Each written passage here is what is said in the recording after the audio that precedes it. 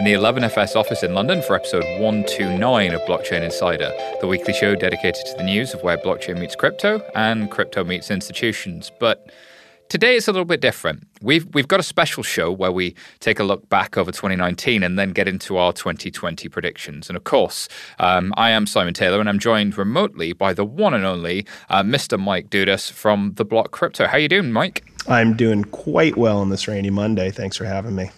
How's the rainy Monday treating you other than the rain? You're sort of getting ready for all things festive, and you're kind of married and through all of that? Indeed. So we have two young kids. We put the Christmas tree up yesterday in Tribeca. Christmas trees, 6 feet tall, cost almost $200. So that was a shock, but the kids loved it, and you got to do what you got to do.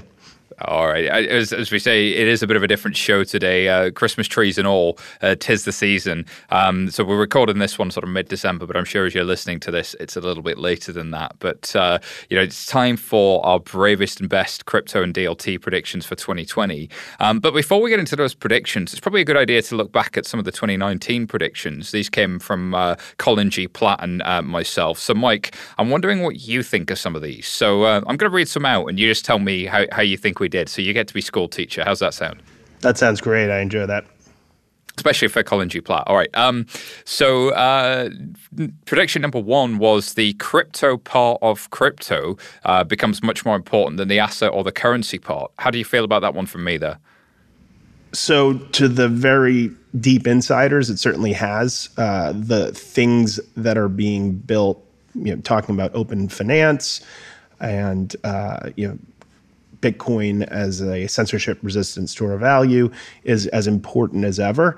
But in terms of what the majority of people on Earth who are paying attention to cryptocurrency and blockchain technology are aware of, it's actually not the case. The assets and the currency part have become much more important.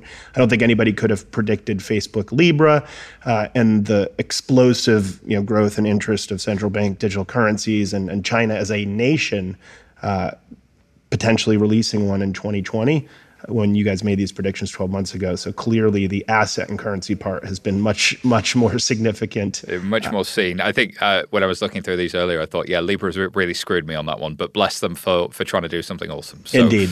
The next one was DLT makes a comeback. How do you feel about that? I think that one's spot on. Many people aren't aware of it. It's work that's happening, kind of in the shadows of corporate America and corporations across the world. And, when you say DLT, distributed ledger technology, China calls it blockchain. It's clear that it's beginning a massive comeback. It's the prime, one of the prime technology focuses of a country with 1.4 billion people. So you nailed that one. I'm going to take that one as a bullseye. Next one was institutions dip a toe in the water as infrastructure build out hardens around. So what's not said here is around crypto and crypto assets. You nailed it. They've dipped a toe, and that's about it. Bingo. Alrighty. Regulatory clarity comes at last. Can't help laughing at that one. I would say regulatory clarity hasn't come, but regulatory guidance is starting to come out. In the U.S., it seems to be a strategy of selective regulation, so choosing specific cases to help to start to set precedents. Regulatory clarity in, again, China has been a little bit all over the place, but it looks like it's settling again on blockchain, not crypto.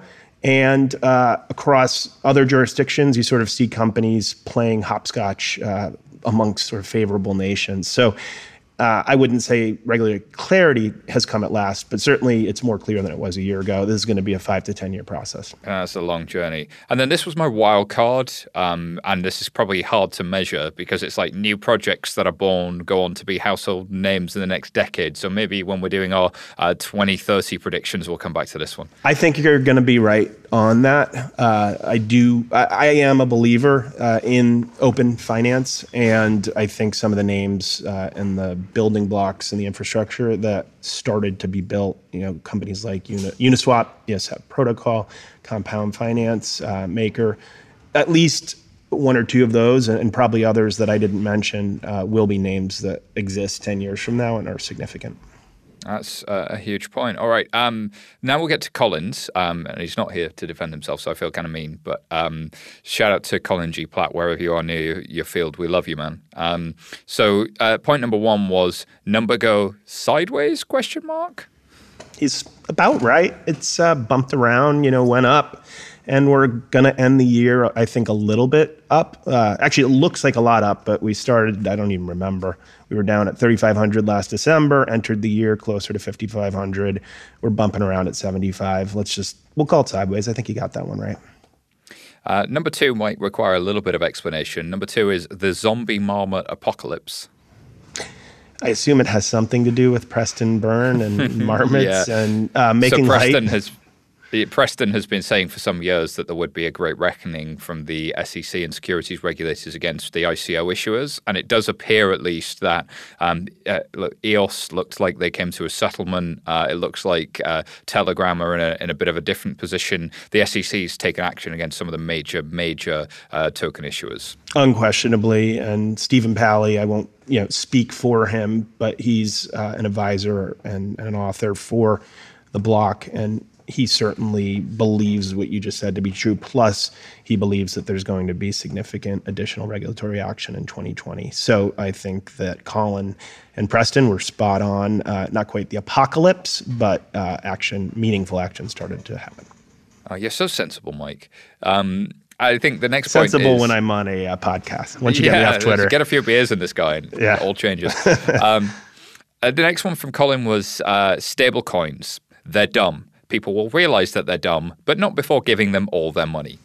Yeah, I think that was dead wrong. I mean, Tether is continuing to fuel the cryptocurrency trading and speculation economy. So none of this would be possible without that particular stablecoin. And we've seen the emergence of other types of stablecoins for different use cases and purposes, regulated ones, to support more fiat on-ramps. So I think that we need to define the type of stablecoin we're talking about. Those ones that facilitate this economy, the crypto economy, are meaningful. I think that the riskier ones, MakerDAO, for example, Maker and DAI, which is a cryptocurrency-backed stablecoin, and the algorithmically backed ones, those probably are not good ideas. And we've seen some failures this year. And I think that's what Colin meant when he said this. And then he lastly, was correct. his last prediction was security tokens. Another market realization that there will be likely issuing security is more than just filing some papers to issue a security. In other words, this stuff is hard and there's a lot of work that goes around securities. Absolutely. And I know this firsthand because, frankly, we raise equity capital and convertible notes ourselves, and we're a venture finance company. So in doing diligence in the space, have looked ourselves at potentially a security token offering, and I would say that it's a long-term promising area, and it's exciting for different asset classes and whatnot. But the infrastructure, liquidity, they're just not there today, and I know that if you do security token offerings and involve words like crypto, it makes traditional buyers of these assets look at you a little bit quizzically. So I think it's going to take more time. Doesn't it? Definitely. It does. Just as a slight sidebar, it's interesting to me that the companies like Carter or even a product like Stripe Atlas, they're in this solve a problem for startup spaces with how hard it is to manage your cap table, to manage things like drag tag rights, to manage preferred options that VCs would get versus common stock, all of that complex stuff.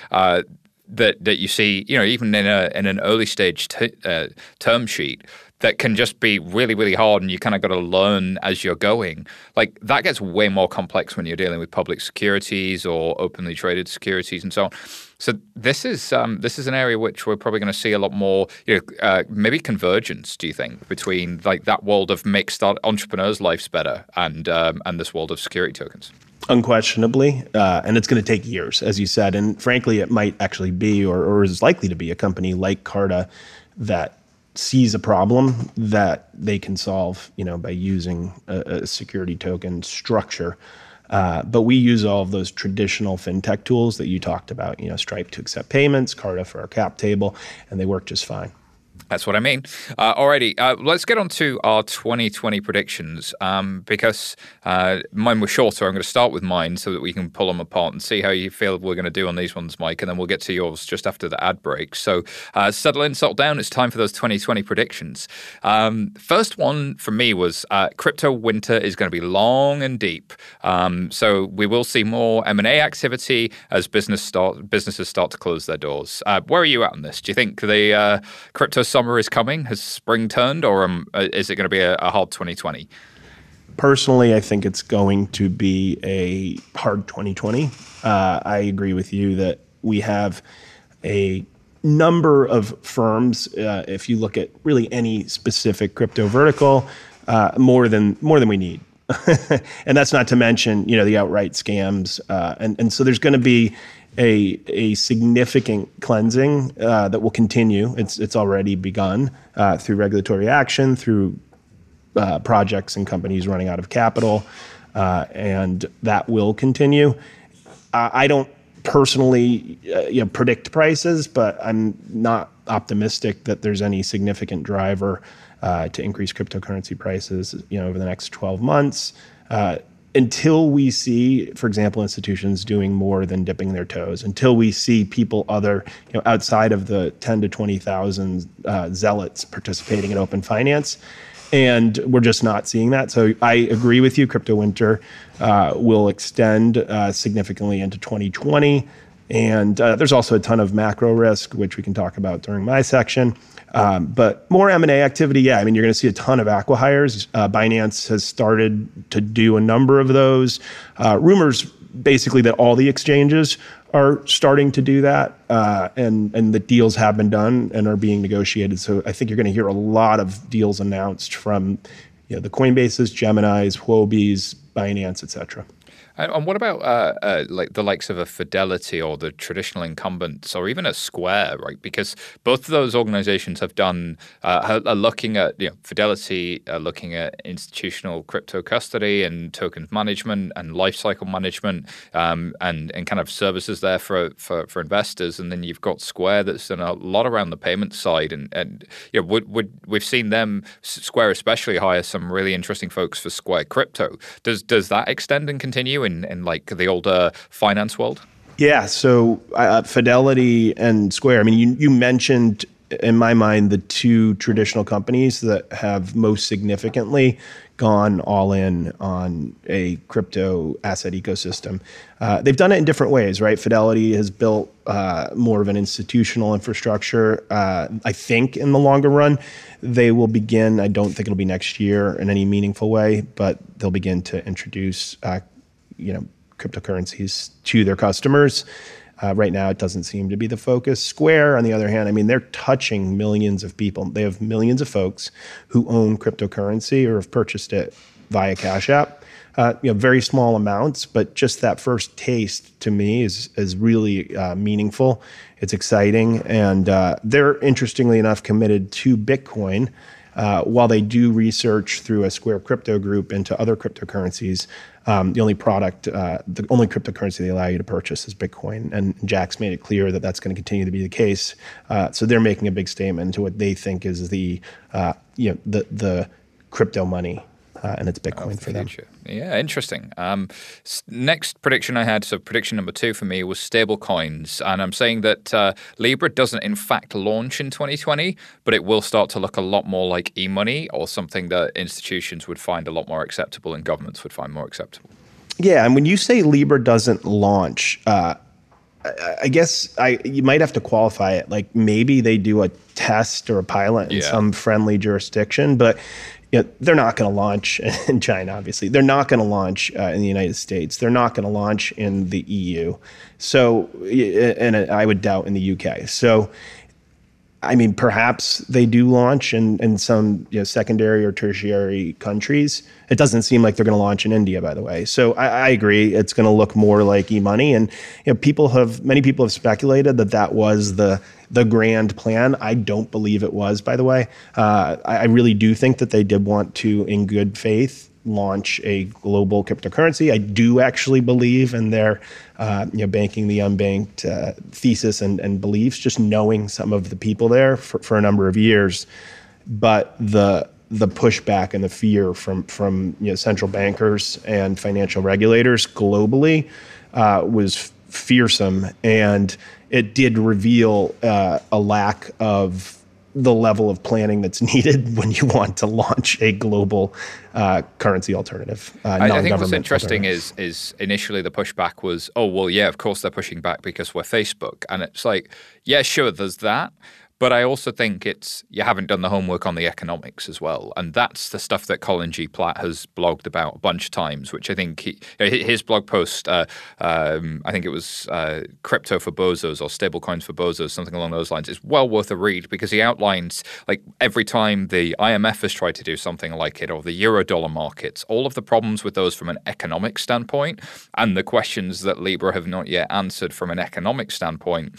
And those were probably more scary to central bankers than the political noise that was there around Facebook. So there were actually two fronts where I think people thought there was one front. So it's going to be interesting to look back at this one in another 12 months. Really good point. And I think strategically, in hindsight, if they'd done this as a very slow roll, quiet launch versus, hey, we've got all these big partners and a massive media push, they probably would have had more room to operate and evolve. Indeed. Alrighty, next one for me. So prediction number 3 for 2020 is central bank digital currencies start to look a lot more like digital cash than anything crypto. I think this is slightly cheating because I think the PBOC, the People's Bank of China, is already sort of heading in that direction. But the other thing I'm thinking here is if you look at what the Bank of England's already announced around the real-time gross settlement upgrade, they've been talking for years about do they need to do account-to-account payments directly through central bank clearing? And I guess even the Fed in the US has been talking for a long time about what payments infrastructure upgrades need to look like in the USA, and there was a paper about that this year. So I think the question now that central bankers wrestle with is there a digital equivalent of the leather wallet that looks like a non-custodial wallet for central bank cash, or are we talking about account-to-account payments, or is there something in the middle? And I think China's the first to start to show its hand, but will we see others? Yeah, and so I'm with you completely. Quote unquote digital cash is going to look very different depending on the country, right? Mm-hmm. Some of the first implementations, in fact, this very morning that you hear in Shenzhen and other regions of China that they're going to be piloting involve not only the government and your bank, but also your telecom. So, I'm not that excited about a digital cash wallet that, like, basically the three entities that know the most about me sort of control and can track. That type of digital cash is terrifying, and it's obviously liberty inhibiting. It's going to look different, digital cash and central bank digital currency, and how it's tracked in privacy in Europe. I'm very interested to see. France talked about having a digital euro or digital money next year. I can't wait to explore the designs of that and compare and contrast with what's happening in China. It's just going to be a very broad spectrum. And I think people will start to go back and look at Bitcoin and realize, hang on a minute, that was really smart. Like, the elegance of Bitcoin really starts to stand out, and you start to think about, what are the layers of the stack for global digital money? Because there's this interesting geopolitical conversation of the dollarization of the world versus, what are the actors' goals? If I'm sitting in China, dollarization doesn't help me because I'm my One Belt, One Road initiative. If I'm going to project power and if I'm going to slowly look after my own economic interests, the dollar doesn't help me do that. Whereas if I'm the US, the dollar absolutely does. If I'm Europe, the dollar doesn't really help me, but it doesn't hinder me. So I'm in a bit of a different position, but privacy really matters. So all of those actors have different. It's always Ian Grigg talks about the "who are you and what do you want to achieve" question is critical to try and examine any of the positions of either China, Europe, or the US and other actors. So we'll see how that one starts to play out. Alrighty. Fourth one for me was DLT networks such as what SIX are doing with their kind of vertical integration, utility settlement coin, HQLAX, become significant projects that big investment banks during their 2021 planning cycle start to really look at. So the assumption being these are projects that are out there, that have been known, that have been doing pilots for some time, that have been doing real transactions for some time, and that as people look at 2021, they're going to go, well, hang on a minute, we now need to upgrade to this. If not in 21, then 22. So this is a risky one for me. I'm not sure. I think I might be a couple of years too early, but I do think these guys have been earning their stripes for quite some time. Yeah. So you're the expert on this one. And I believe, banks always take a couple years more than you expect.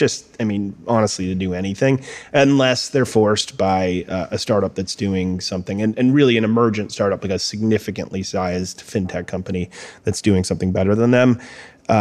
I would just love to know what the impetus is for this to happen in 12 months, and what are the significant cost savings, or what is a significant market share opportunity that this opens up?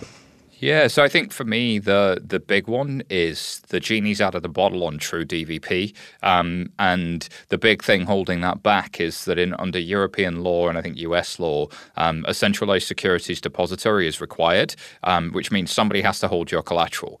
That means your cost of capital and your capital isn't being put to best use. And so from a liquidity perspective, the banks are like, well, if I could do true DVP, I could be putting that capital to work elsewhere on my balance sheet and I'd be much more capital efficient. And so, that's kind of like banks are always going to want that, but maybe they introduce risk in the process. But would people start to, if we see movement on that front, then everything else moves. And the hard yards being done really are in the law offices and the compliance side of the house rather than the technology side of the house. So I think this one's going to be an interesting one to watch. Absolutely. The way you just said it, I'm sold that this is a huge priority. There you go. And lastly, I'm throwing, this is my wild card for the year. Bakkt becomes a bit of a sleeper hit. So as we know, Bakkt launched a couple of months ago. And of course, from its ICE, who are the parent of the New York Stock Exchange, their big breakthrough is doing physical delivery rather than cash delivery of options and futures contracts on Bitcoin. And I think Ethereum as well. I might be wrong. That, to me, strikes me as something that especially the emerging sort of market makers, low-end hedge funds, single-family offices are going to want more and more exposure to hedge price volatility. So I just think that their volumes are going to slowly, steadily creep up, and we'll look back at the end of 2020 and go, they're a significant player now, and everybody poo-pooed them when they came out. That's just a gut feel thing, nothing more than that.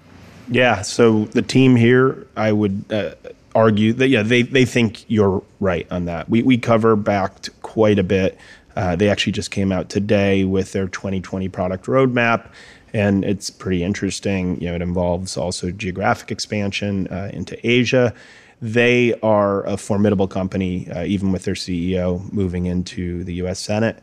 And I would expect them to be a really meaningful company in this space, particularly in the sort of back half of the year. For me, the future of finance is truly digital and truly global.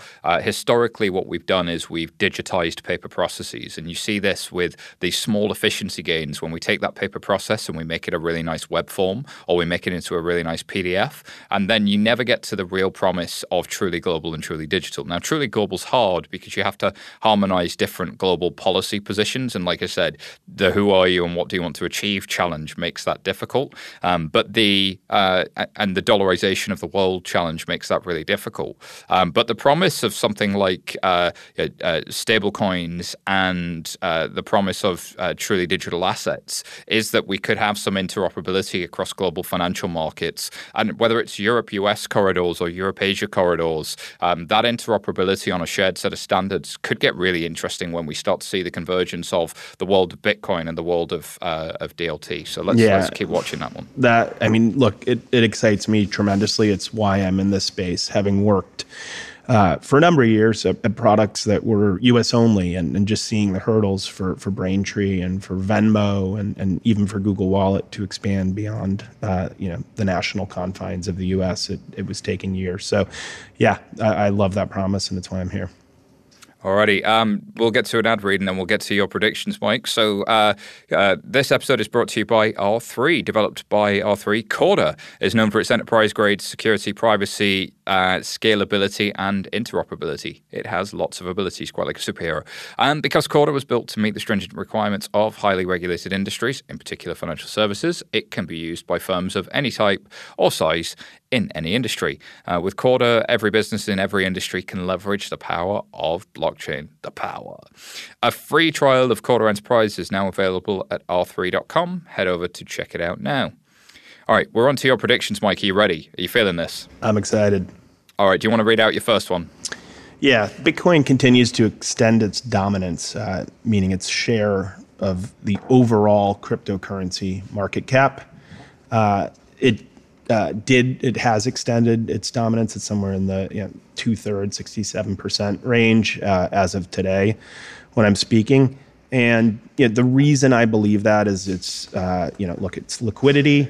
It is the reserve asset of the cryptocurrency ecosystem. It's the asset that it's available on Square, for example, Cash App. It's the one that people are aware of, they recognize, they understand, and they universally, the folks who are into cryptocurrency, near universally, even the ones who don't work on Bitcoin, believe in its value. And it's 10 plus years now, unimpeachable record of block creation. So, and transaction validation.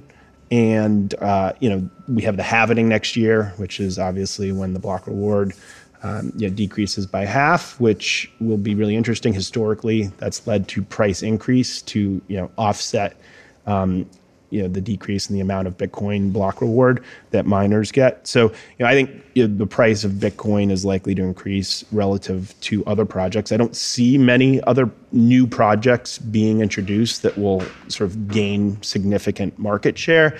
That ship has really sailed. And I expect a number of the sort of long tail coins and cryptocurrencies and projects to evaporate. So I'm pretty confident that Bitcoin will extend its dominance in 2020. It's interesting that a few years ago, everybody was trying to launch a better Bitcoin, and then here we are, and it's still there doing its thing. In spite, everybody has an issue with it. Everybody had a problem with it, but it seems to have just marched forward and trundled on through. And now even the regulators kind of don't mind it so much. They're much more concerned about things like Libra and stable coins and what's that other central bank doing.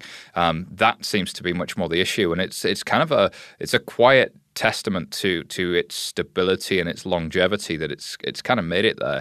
And I guess it's just, does it need to be usable if it can be held and traded inside of a 401k? Interesting one to think about. What was number 2 for you? So I am excited about and a believer in Ethereum open finance. We have a fantastic research analyst, Matteo Leibowitz, here at The Block, who writes about it quite a bit, and effectively, it's a quote unquote decentralized financial ecosystem, and involving all of the normal things like payments, saving, lending, etc.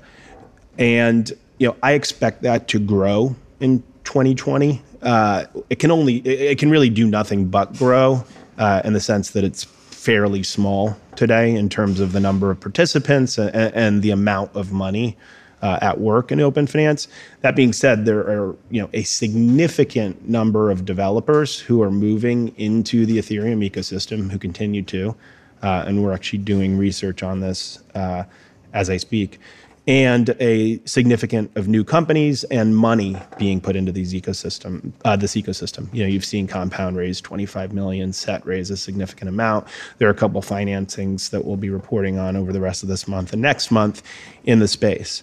That being said, so you're going to have a ton of folks working to build this open finance ecosystem and this sort of alternative, I don't want to call it parallel, but alternative financial system on top of Ethereum, okay? And it will make progress. I don't know where that ends up in 10 years. I just know that you're going to see more building blocks put together and more money put into it and more development work put towards it next year. That being said, the rest of the foundational part of this entire system, Ethereum itself, will be undergoing really significant transition. Obviously, a transition to proof of stake that's planned for next year from proof of work, but that has faced significant delays historically. And so you have to be, there's a tremendous amount of risk, obviously, if you're building an open financial system on top of a protocol that will be undergoing a fundamental migration in terms of the way that transactions are verified and validated and the way the blockchain works. So people would be working on it.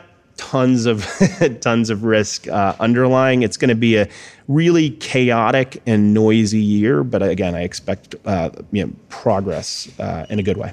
I think in a world of almost negative interest rates and almost no yield, I think anything that has more yield is interesting to an investor community. But there's an interesting question about, does it have more yield because it's a thinly traded asset, i.e. it's so small so it has yield. It's only for hobbyists so it has yield. If it were to have any real liquidity, it would be in the same market as everybody else, or is there something fundamentally different? Because it makes me think of peer-to-peer lending. So the peer-to-peer lending market, Funding Circle, Lending Club, like Zopa, all those guys, post-financial crisis, they were all the rage. They'd changed lending. They'd changed the economics. And actually now you look at them, Zopa just applied for a banking license because it turns out it's a much cheaper way to fund your lending and your balance sheet and your cost of funds go down if you can take retail deposits, because you can't really compete with zero cost liquidity from financial markets. So if I'm this is basically peer-to-peer lending, but on a different tech platform. So who benefits? Because it's probably not mature Western financial markets. And where's the risk? Is the risk here or is the risk somewhere else? Is it a new type of lending? Is it lending in esports? Is it lending in new sectors? Is it lending in digital economies? I think it's one of those where we might need to invent a new market for open finance to really make sense, because the world of finance sort of, in a negative interest rate or a near zero interest rate environment, like lending's never been cheaper. That's kind of not the problem. The problem is that there's nobody offering yield on savings. So how do we fix that without fixing the economy? It doesn't feel like a tech problem to me. That this one is going to be a big one. I don't know that. Open finance as a movement might move, but I just don't know how it solves the problem it's set out to solve, or if it's learned the lessons of peer-to-peer lending and who its target audience is. I like that as a sort of precise counter to mine. I actually think what you said will age well. In fact, the products that are being built and the incentives and sort of the returns and the way they're collateralized might not be constructed for the people who would ultimately, theoretically, benefit from a censorship-resistant, financial, open ecosystem, right? So. Engineer nerds don't understand the problem that well, and there's two things you need to do. One is write code, but the other one is talk to customers. And it feels like in the whole crypto space, half of the problem is nobody's talking to the people who could be the eventual customers. All right, do you want to go to your third prediction? Yeah, so it increasingly seems, despite a lot of skepticism from certain pundits, that China will actually release its digital yuan. Hope I pronounced that correctly, yuan, broadly, DCEP in 2020. And, after doing a significant set of pilots here over the next couple quarters, that's part of the prediction. Could be wrong. Maybe it's 2021. But it will, in the long run, foster and this is an easy one, just an incredible shift in financial privacy. So if your telecom, your bank, and your government are all involved in giving you the digital wallet and provisioning, your cash to you in an entirely traceable way, that's dystopia. It's going to be really, really limiting and terrifying. And, I think we're going to see, human rights stories coming out of China that are going to be staggering in terms of, having people financially excluded for things that they do in other parts of their lives and for how they spend their money. And I don't know how that's going to get reported. That's the really challenging thing. Is it's hard. It's increasingly challenging, to get folks on the ground. And there's nuance here that I think is important. So I think about things that could be financially inclusive, like different ways of doing credit scoring that could also be unfair to customers. So the classic example is I might be able to give you a way better price on your health insurance if I can look at your Fitbit. And some people would be like, great, give me a better health insurance. And other people are like, well, no, hang on, that's my privacy. Like, why do you want that data? So there's a fine line there between like things that are in your interests and not, and how much data are you willing to give up. And this is a conversation broadly. And I think different people and different countries have different expectations and perception of that. And things that may feel normal to a lot of, granted, not all Chinese citizens, can be perceived negatively in the West. That's not poo-pooing, however, serious and material concerns with what could be very grave privacy violations. The tidbit in here for me is that commercial banks would first obtain the currency from the People's Bank of China by depositing a renminbi reserve. So this is like almost a secondary currency world. I go make a deposit at the central bank, and then I get these other tokens, and these tokens move around from digital wallets. That's a model that could make sense. Yeah, the underlying central bank model actually, to your point, does make sense to me, or could make sense. It's more about, again, what happens after that point. Once I then, as the business or individual, deposit my check and am issued these tokens in my digital wallet. Well, this is why people need to make sure they stay subscribed to Blockchain Insider and get themselves a subscription to the block, because it's going to be the only way to follow this stuff, I'm sure. All right, next prediction for you is all about Bitcoin. Yeah. So we're, I believe, let's just call the prediction, we're headed for some international macroeconomic and political chaos. The 2020 election is going to be messy. In the United States, we have more than 4 billion people under authoritarian regimes internationally. To date, it's been a lot more sort of talk about, hey, the world is going to hell, and there's all these massive, skirmishes. Hong Kong being cited very often, but it hasn't really been reflected, certainly in the U.S. economy, which is still going gangbusters. I personally expect that to change and for things to start to slow down. Equities are at a pretty piggish level relative to earnings, and have been for a long time. The argument I would make, people always say Bitcoin is like a risk-on asset, and that people will flee Bitcoin as soon as they flee other risk-on assets. And Ryan Todd and our team has done a lot of work around this, much more thoughtful than any of my 2020 quip predictions. But I actually think that the price of Bitcoin will hold strong in the face of macroeconomic and geopolitical risks. It may dip very quickly, but I expect Bitcoin to kind of end 2020 if there is this sort of macroeconomic and political chaos that I expect, at the same level or higher than it is today. And I think that's really fair. I think we sort of covered this in one of the earlier ones about Bitcoin extending its dominance, and it's sort of linked to your next one as well. Yeah, so people are waking up, and it ties to mining as well. So people are waking up. The next one is just that more financial technology and perhaps, banks in certain areas, big banks in the UK or the US will actually make a cryptocurrency available to customers in some form in 2020 for purchase and trading. In the US, whether it's Schwab, I doubt it, but maybe an E-Trade.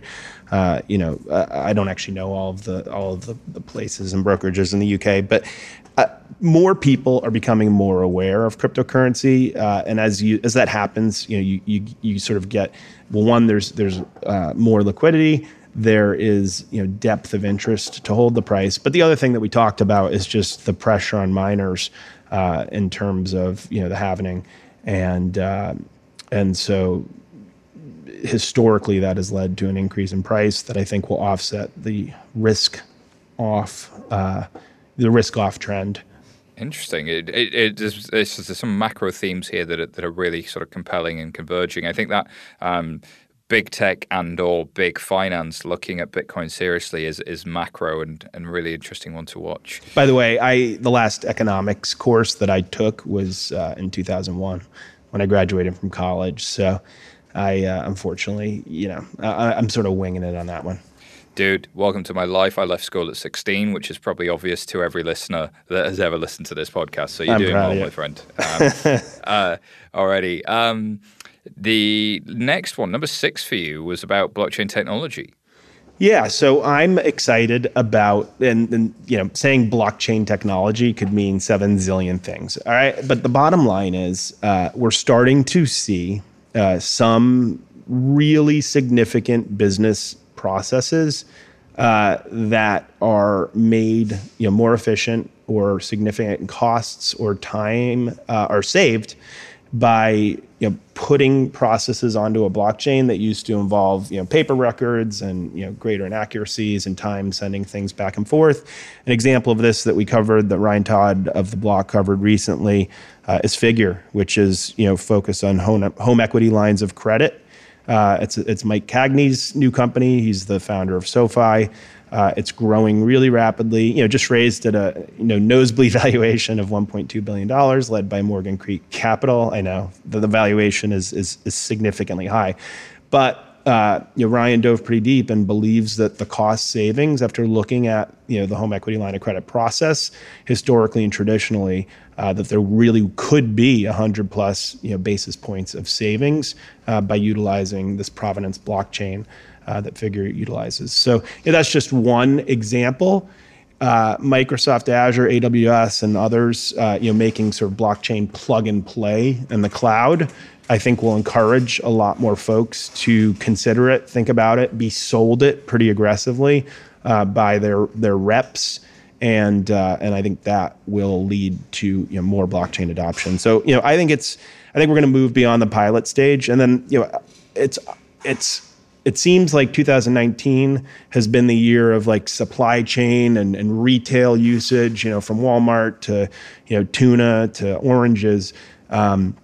And jewelry, and there have been some real ones, and I think we're moving towards financial services now. We mentioned Figure. There's a number of other asset classes that Figure and other companies believe can be improved by using blockchain technology.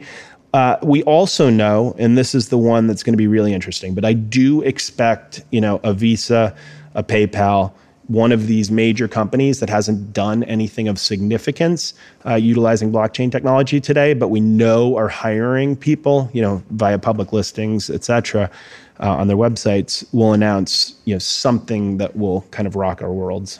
So there's Visa have been talking about B2B Connect for quite some time. This is business-to-business payments, which goes squarely into the world of SWIFT. SWIFT really are the place for B2B payments, but that goes through the correspondent banking network, which has all of its challenges. Now, SWIFT would talk a good game about the Global Payments Initiative, GPI, and its ability to move near real-time payments. But Visa are out there selling something very, very different. And for corporate treasurers or for big companies to move money to their suppliers or vice versa to collect money from their suppliers, still really painful. So a network that allows them to do that with a brand on it like Visa or PayPal could be the next big frontier in payments. And a lot of these are being blockchain based by default. How much of that is using a crypto with a capital C that looks like a crypto asset versus using DLT to solve some of the reconciliation and cryptography challenge? That's a different point. But it's still in there, and it's still, I think, an important point to and watch. That's why I categorize this as a blockchain initiative, which, when I say that, I typically mean what banks and traditional financial institutions call distributed ledger technology. So I think as Cambridge Judge Business School put it, blockchain is an excuse. It's got the word blockchain on it, but there's like 7 or 8 different technologies underneath the hood.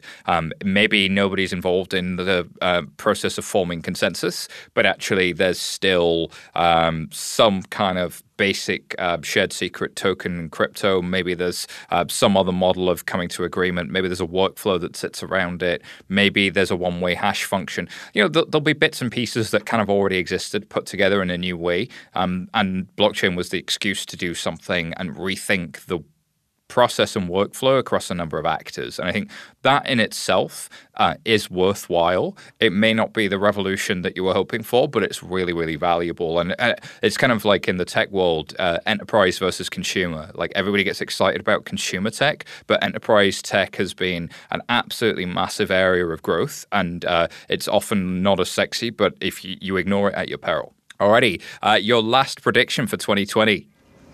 It's not going to be the year of tokenization. And what I mean by that is I don't think the infrastructure is in place. I don't think the legal frameworks are in place. I don't think the demand and desire is in place.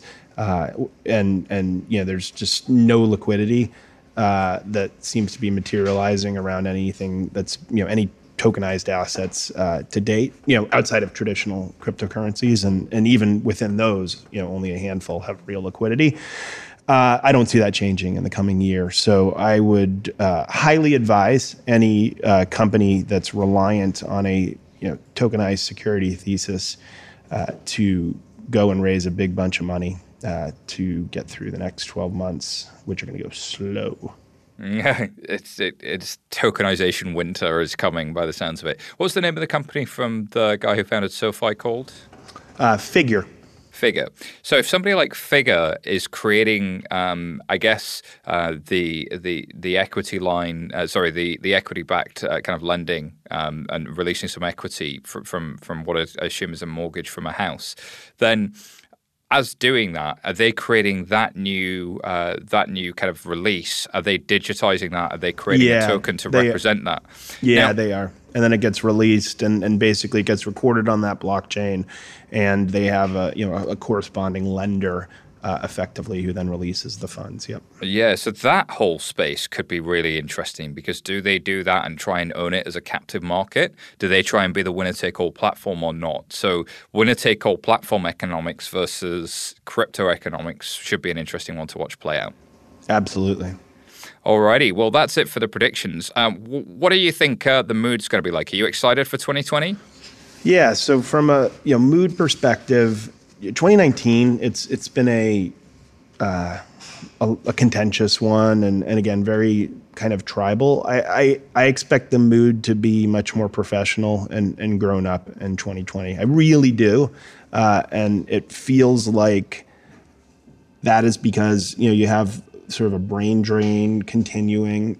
I wouldn't say it's continuing at the pace of early 2017, but you have really fantastic people. Again, we'll just mention Mike Cagney, who's getting a lot of free press on this podcast, but moving from traditional fintech into the blockchain space. So I believe that professionalization, real use cases, give us something to talk about. Additionally, all of the government action around central bank digital currencies. There's just a bigger world of things to talk about.